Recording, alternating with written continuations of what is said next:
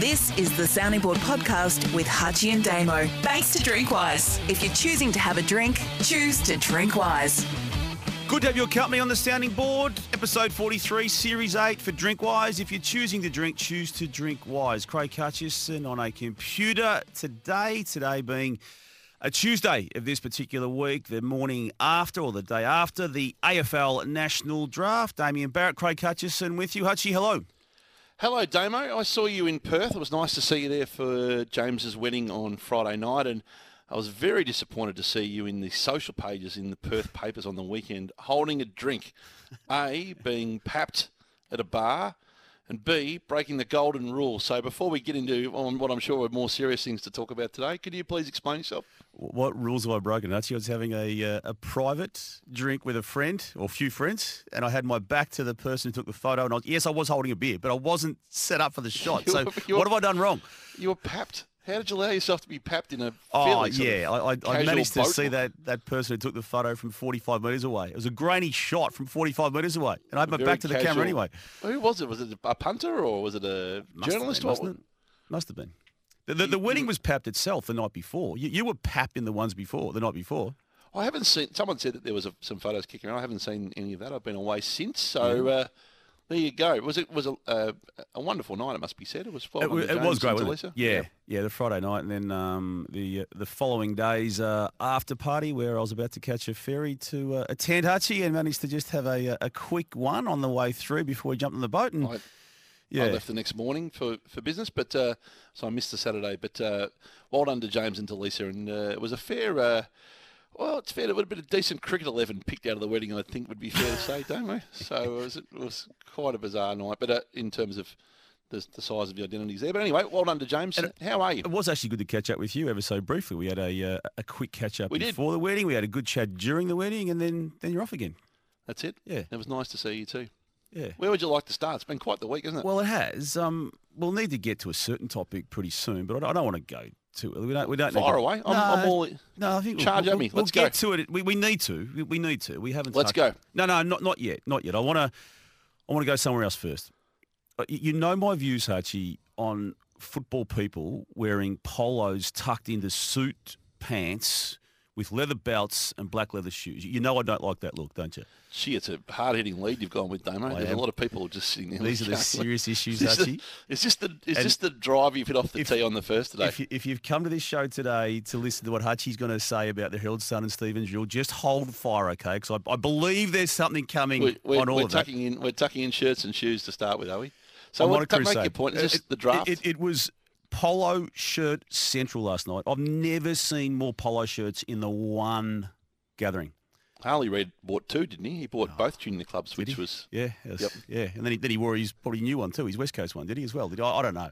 I was only following on Twitter and on social, so I didn't see the full broadcast. I saw the snackable edits. Yep. It felt quite theatrical, and the drama around the selection picks and some of those things. Oh, yeah. So I think it's come a long way as a product. I know people will be cynical in part, and that's how the world works, but I think it gets better and better as a product. Like the human drama and the emotion and the interviews and the pick swaps have become... You're not with me on the polo shirt.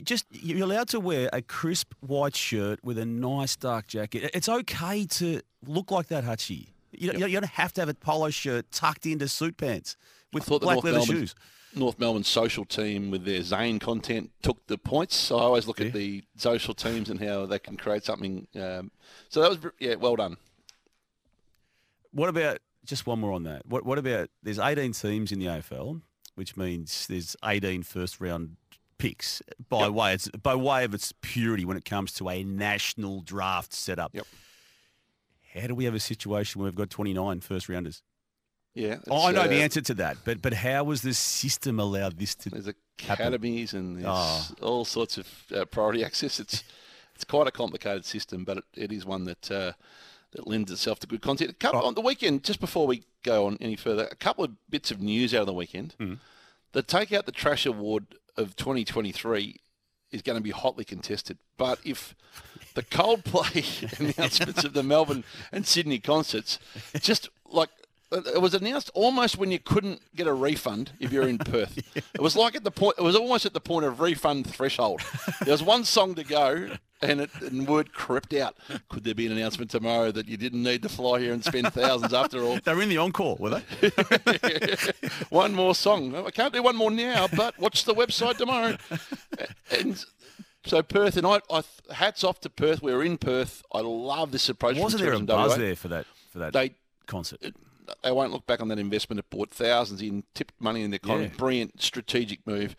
You could imagine just a slight eye roll when the announcement came that Melbourne and Sydney, you wouldn't believe it, the once in a lifetime is 3 times in a lifetime concert next November, and without government support. But anyway, well done to Perth, who had the vision to do that. But it was one of the great trash moments. They didn't even wait till, normally you put 4 weeks into that sort of, but next day to maximise sales. Yep. If you like that, wait till we get to Sydney and Melbourne next year. So I thought that was interesting. And then I was interested in your view. We've had a lot of tweets on this, so I'd probably defer to you on this. The 9 News transition announcement on Saturday with, I saw Mel Walden's tweet today where he criticised the tone of it. Did he? Well, I haven't caught up with that, so please enlighten me. Mel Walden said that he felt it would have been better to announce Hitch's retirement, or step back, I should say, or change of role before you announce the new Tom Steinford and Alicia Loxley. Right. Obviously, this has been a transition that Nine have been working on, and it's been a bit bumpy I'd say for years when they've been working. So your view on the way it was done in the Saturday announcement? Again, we were over in Perth, and I did read it online. I then got home and I read it in the hard copy in the Sunday Herald Sun, and I didn't actually read what Mel Walden had said into it. For someone who's been in the industry, or even in that role, effectively for 50 years, I hadn't read that into it, Hutchy. Should I have? Well, I think it's always. There's no easy way to do it, is there? I understand Mel's view. Yeah. It's just like, at what point do you? It's very. If you had done it that way, then everyone wants to know why you haven't got a plan for who it is or when you're going to announce it. Or there's you can see it from both sides. But what I would say is, I'm rapt that Peter Hitchens stays on our screens. He's reading the weekends or Saturdays. A treasure to our industry, or to the industry of television. He's an ornament to Australian television, and the nicest bloke still in, and the best business. Human being I think I've met. No disrespect to anyone else, but he's of the top shelf. He is. Very few people can reach the shelf that he lives on in reputation. So, and a great human being with a great, who does an amazing job and a great moral compass. So, the fact he's staying is good news. I'm happy for Alicia and for Tom. They'll do a great job, and I feel for everyone involved on how to kind of have navigated those waters, because I can't imagine it was easy. Okay, now we'll get to the serious one now. You're fighting with Lauren Phillips.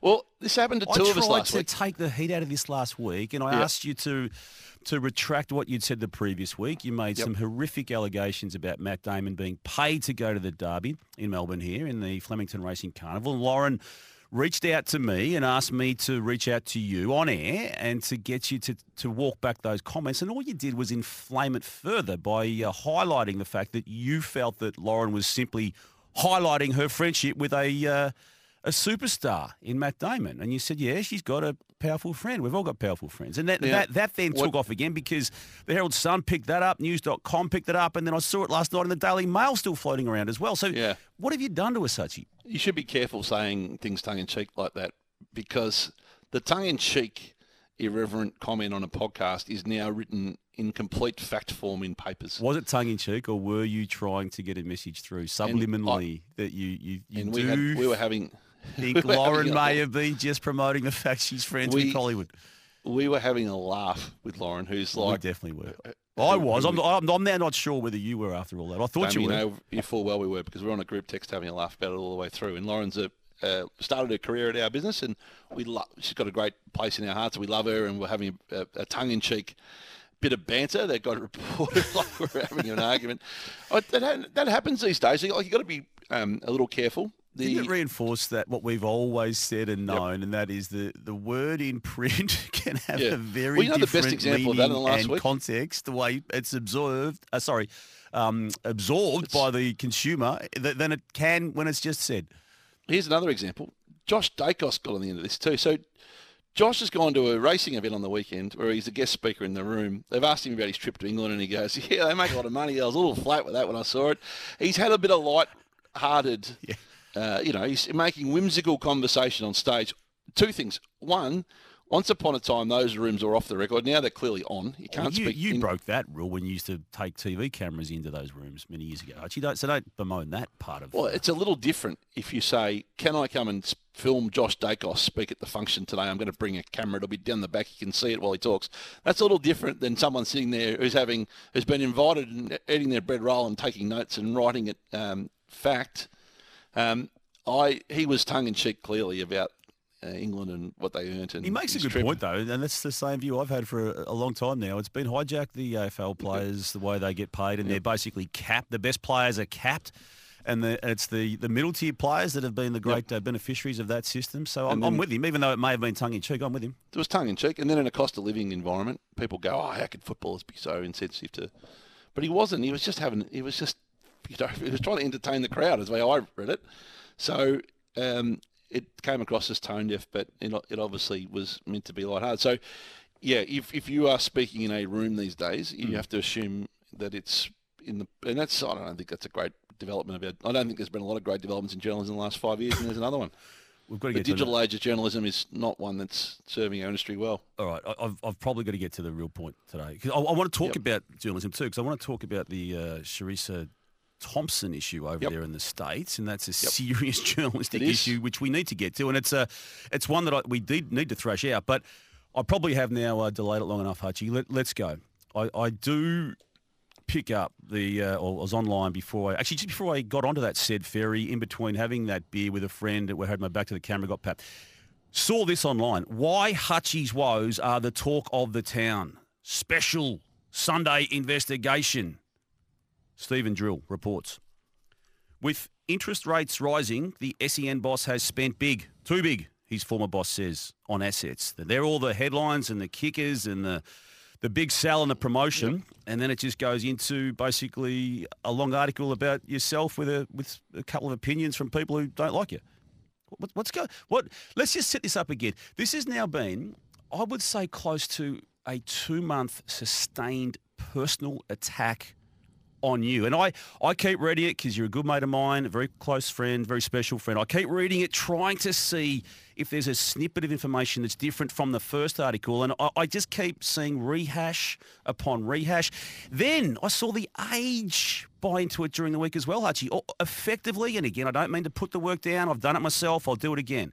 Seemingly, in my observations on it, a rehash of what the Herald Sun had been doing. Other organisations have bought in, and then because the Herald Sun then thought The Age is back onto this, we'd better go again. We'll rehash the rehash of the rehash. And that's my take on it, Hutchy.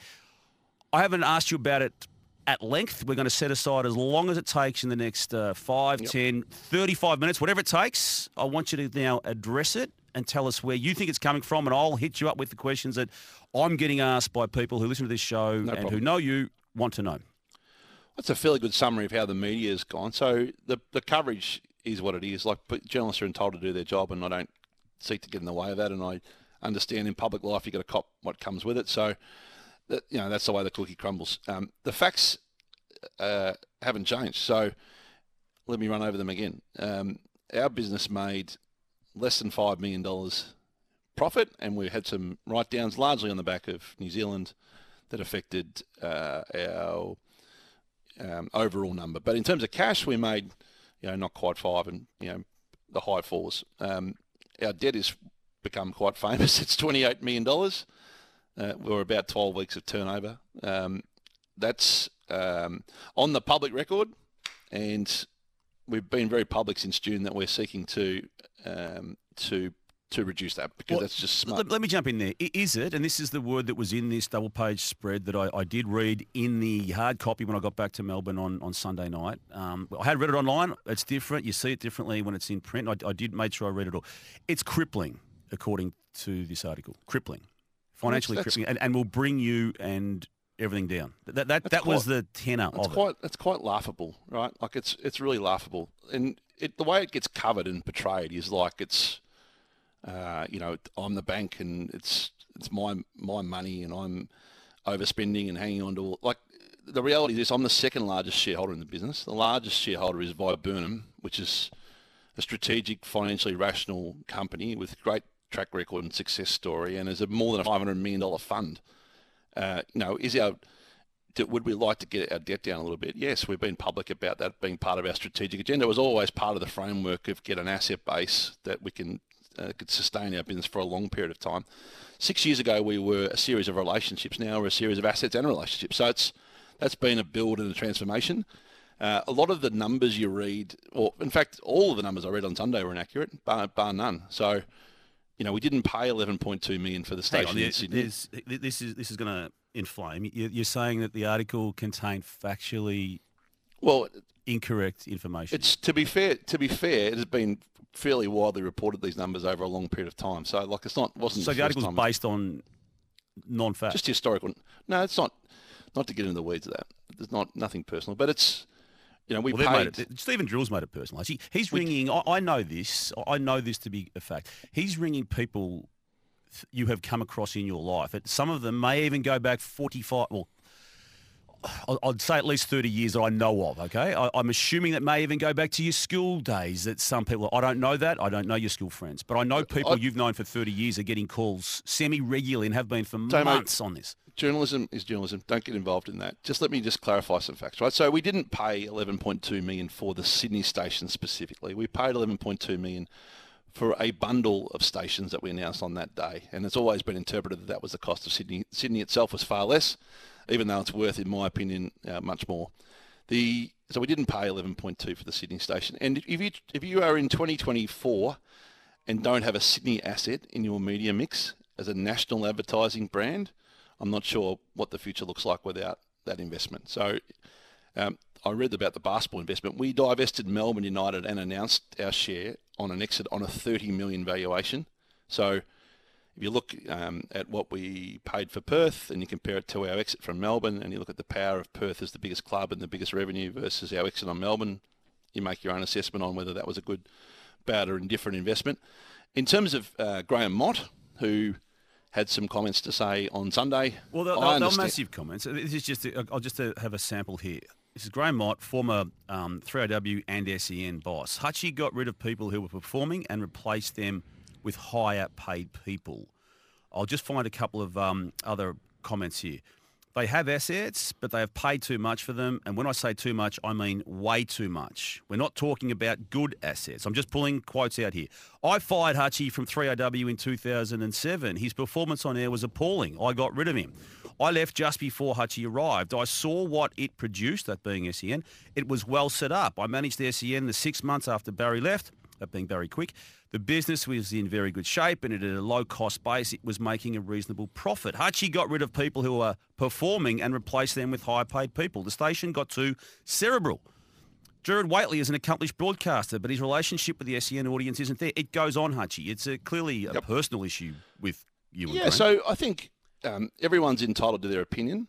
So that's Graham's opinion, and he was brave enough to share it. So that's okay. I don't ever... people are entitled to have an opinion from whatever lens they feel like it, and the paper are entitled to ring him and his quotes, and it reads well, former executive, all that. It's going to clickbait, so no problem with that, right? That's journalism, and that's how it works, and that's the view of Graham. Equally, as Graham's entitled to his opinion to me, I think I'm reasonably entitled to my opinion of him. So here's... And before you say you're about to say, do you expect the Herald Sun to report what you're about to say about Graham what you're saying about the Herald Sun? Before you say what you're about to say. I don't want to get caught in the emotion or the people or any of those things. I'm just trying to actually lend some context. So some context around Graham's opinion. So I was a weekend presenter on 3AW briefly when Graham was the general manager. He did let me go in the middle of 2007. I think I've said many times on this podcast that I actually think in hindsight it it was a reasonable decision. Like my persona had got a little bit out of step and was a little bit too hot for that audience, which is a bit more conservative, and he was entitled to make changes, and he did. So I didn't work from him from a full-time perspective or Monday to Friday. I'd go on the weekends. I would have had a handful of conversations with him along the way, but that was about it. So that's he can say my opinion's appalling. My job was appalling. I don't think it was appalling, but I don't think it was great either. So that's okay. I can wear that. The lens I think he's coming from with us is probably a little bit more of his own personal journey. So in 2007, we took the regional syndication from 3AW, which they haven't had since on his watch. So that would have, I guess, hurt him or been part of his demise in his role at the time. So he would have taken that personally. I get that that's the lens he comes from. That was the area of our business which grew and we care about. He was only at SEN for 2 minutes, so he was there long before my time.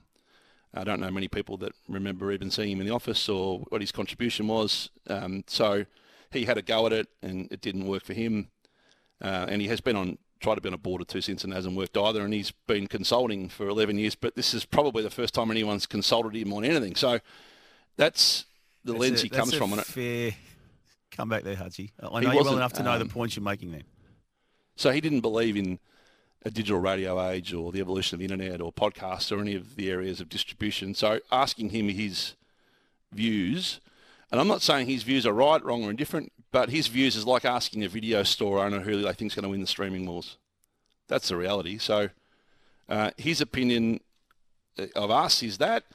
My opinion is he comes from a different area where he inherited other people's builds of stations rather than had ever done it himself. So that's the lens that he comes on. That's the lens that I come from. I'm big enough to That's a fair return serve, Hutchy. I'm big enough to have his... You've unloaded there. I'm okay with his view of me.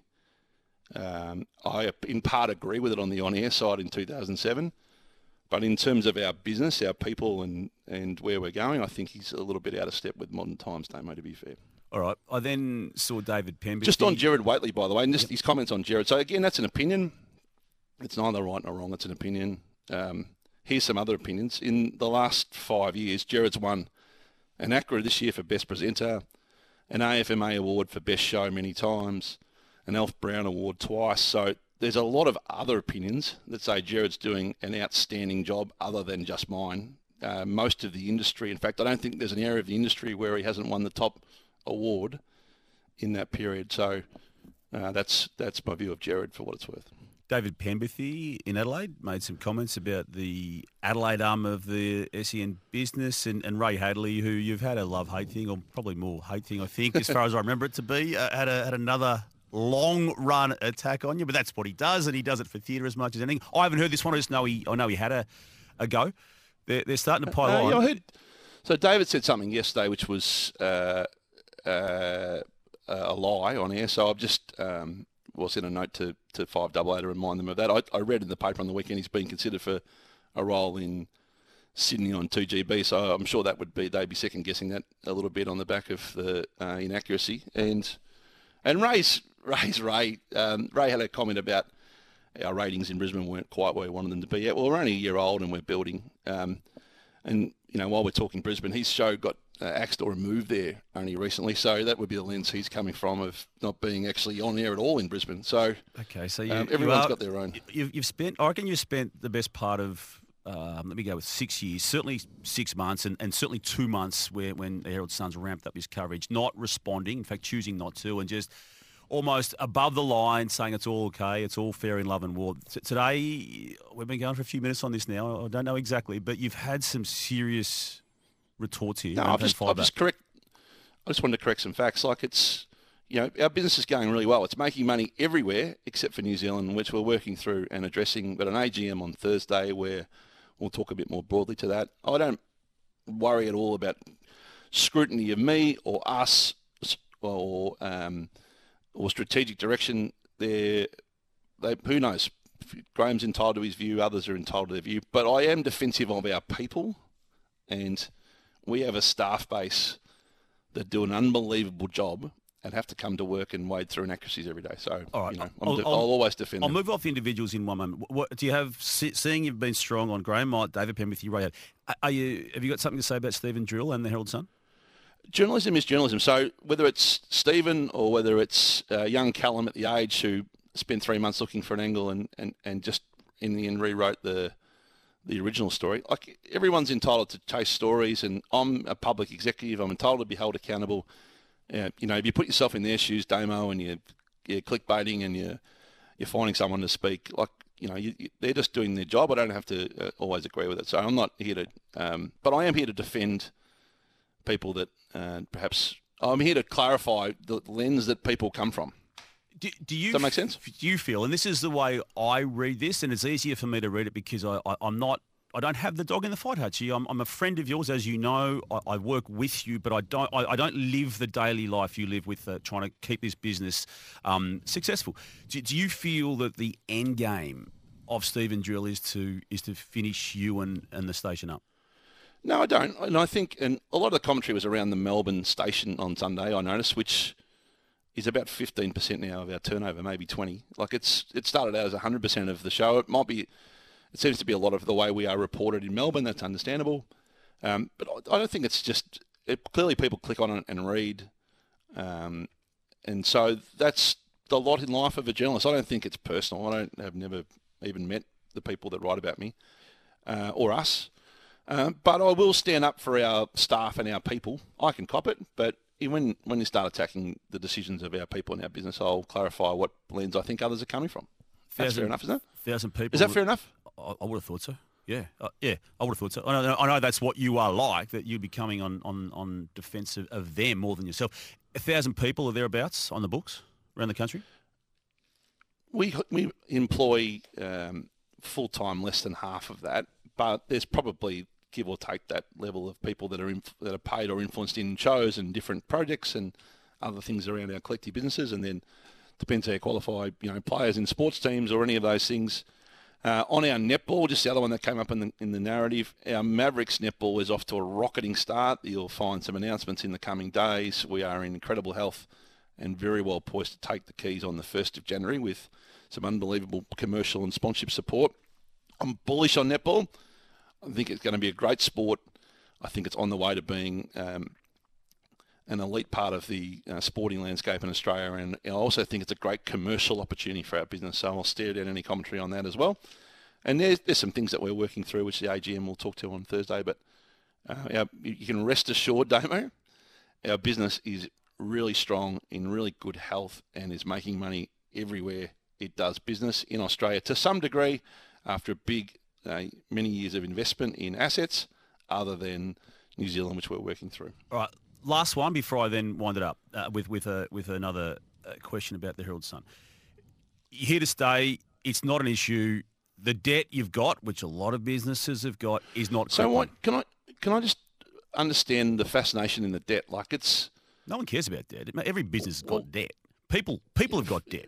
News has got a massive debt. Foxtel's got a massive debt. Doesn't pay tax. Channel 7's got hundreds of millions of dollars debt. Nine's debt peaked at $4 billion. In low interest rate times, if you weren't using your financial partner to align on your long-term strategy and work together to build an asset base that could sustain the next 20 or 30 years of the business, like that's people. It's like me saying to you, you're in debt, Damo. You haven't paid off your house. Correct, and that is correct, Hutchy. That's the same thing. That is correct. Now, I've got a credit card that's ramped up a bit too at the moment. Now, that's a little bit of a different question to the levels of debt ongoing. The story that was written was our debt's going to double and it's a ticking time bomb. Yeah, so we've become interest rate experts now. Yeah, that would assume that we ask for the same amount of debt in the next deal.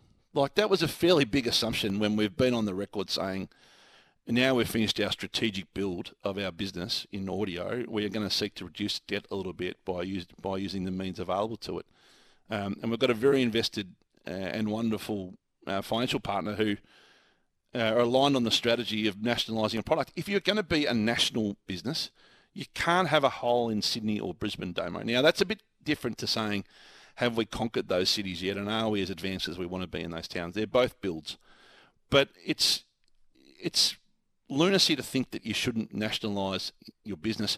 We only existed in the first place because the old SEN was a Melbourne-only station. If that had been enough for it, we wouldn't be in the room. So, the strategy to be a fully national, every metro and regional market in Australia where possible, when you look at what's going on with SEN and ARN, it's all built on that.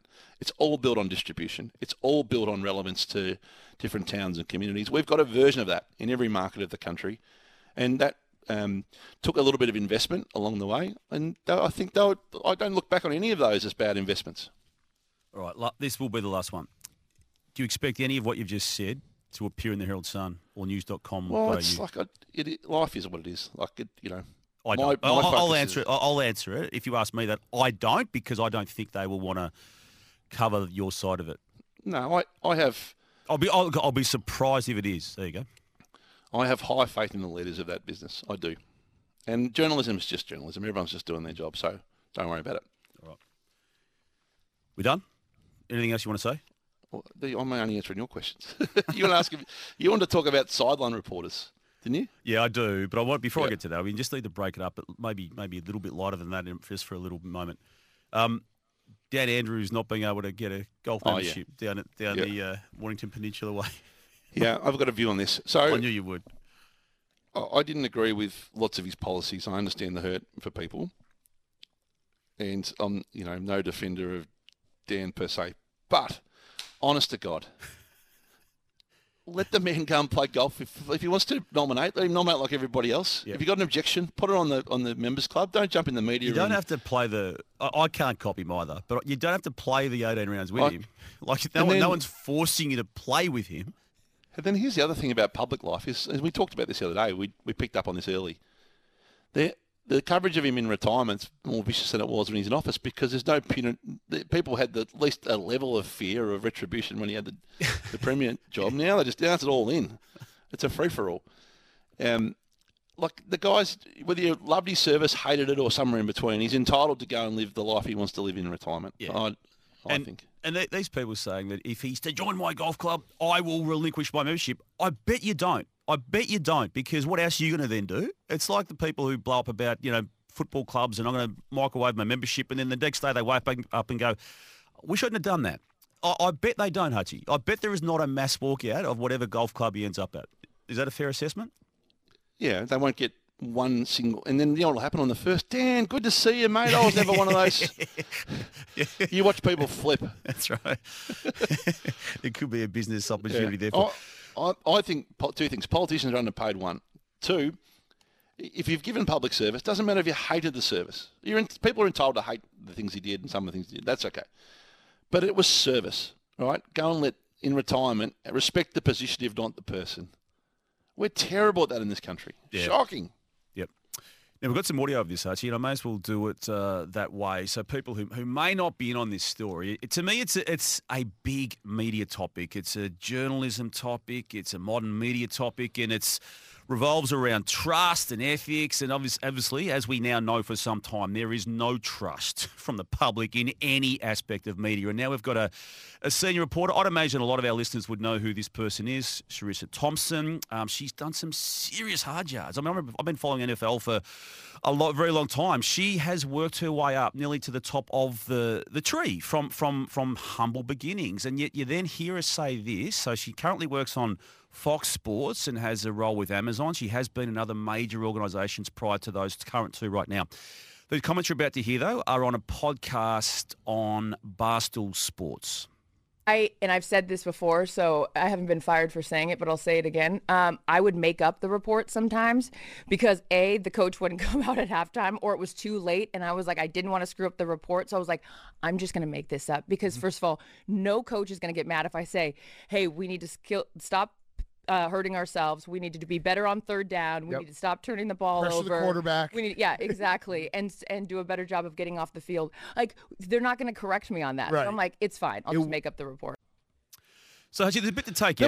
That was a fair while ago, wasn't it? It was only resurfaced. No, that was recent. And then what other media has done, picked up the original commentary. And I think the original comments were made relatively recently. Let's go with 2 or 3 years relatively recently, maybe even last year, but relatively recently on another podcast she does herself with, I think it was Erin Andrews, that one she does with herself, and Erin, who equally is a famous American sports reporter. So in an era, Hutchy, where there is no trust and no credibility in the eyes of so many people who consume media, a lot of those people are the actual combatants of the sports that are being reported on. It's not a good look. And I don't know what you're like, but I was surprised to hear someone Okay, I won't even say I was surprised to hear someone do that. I was surprised to hear someone admit to that after the event, but I am surprised to hear someone admit to actually doing it and doing it. And doing it. I can't. Well, what's the bigger problem in your mind, admitting to it or doing it? Like doing it's the bigger problem, but if you've got away with it, why would you then let people in on it? That's a separate topic. A lot of people listening at the moment saying, well, are you guys all in on this? Is this what happens on the what I'm saying is we're not, Hutchy. That surprised me. And I've loved watching Charissa Thompson over the years. I mean, she has had a lot of roles in it. And she's done reporting. She's done sideline reporting. I think she's really, really good. But I'm staggered to say that she just made up stuff at a time when she was going through the ranks. And public trust in journalism is low. Yeah. And that just adds further kerosene on that fire. It's interesting. I would think that's a safe assumption that it happens a little bit more creatively than people admit on the boundary.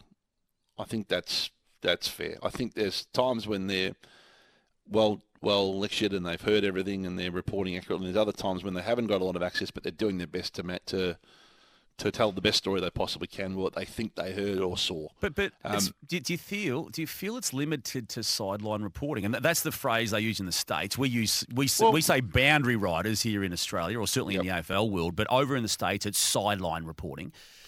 Do you feel it's limited to that? It's the problem with sideline reporting is it stands on the absolute bridge between journalism and entertainment.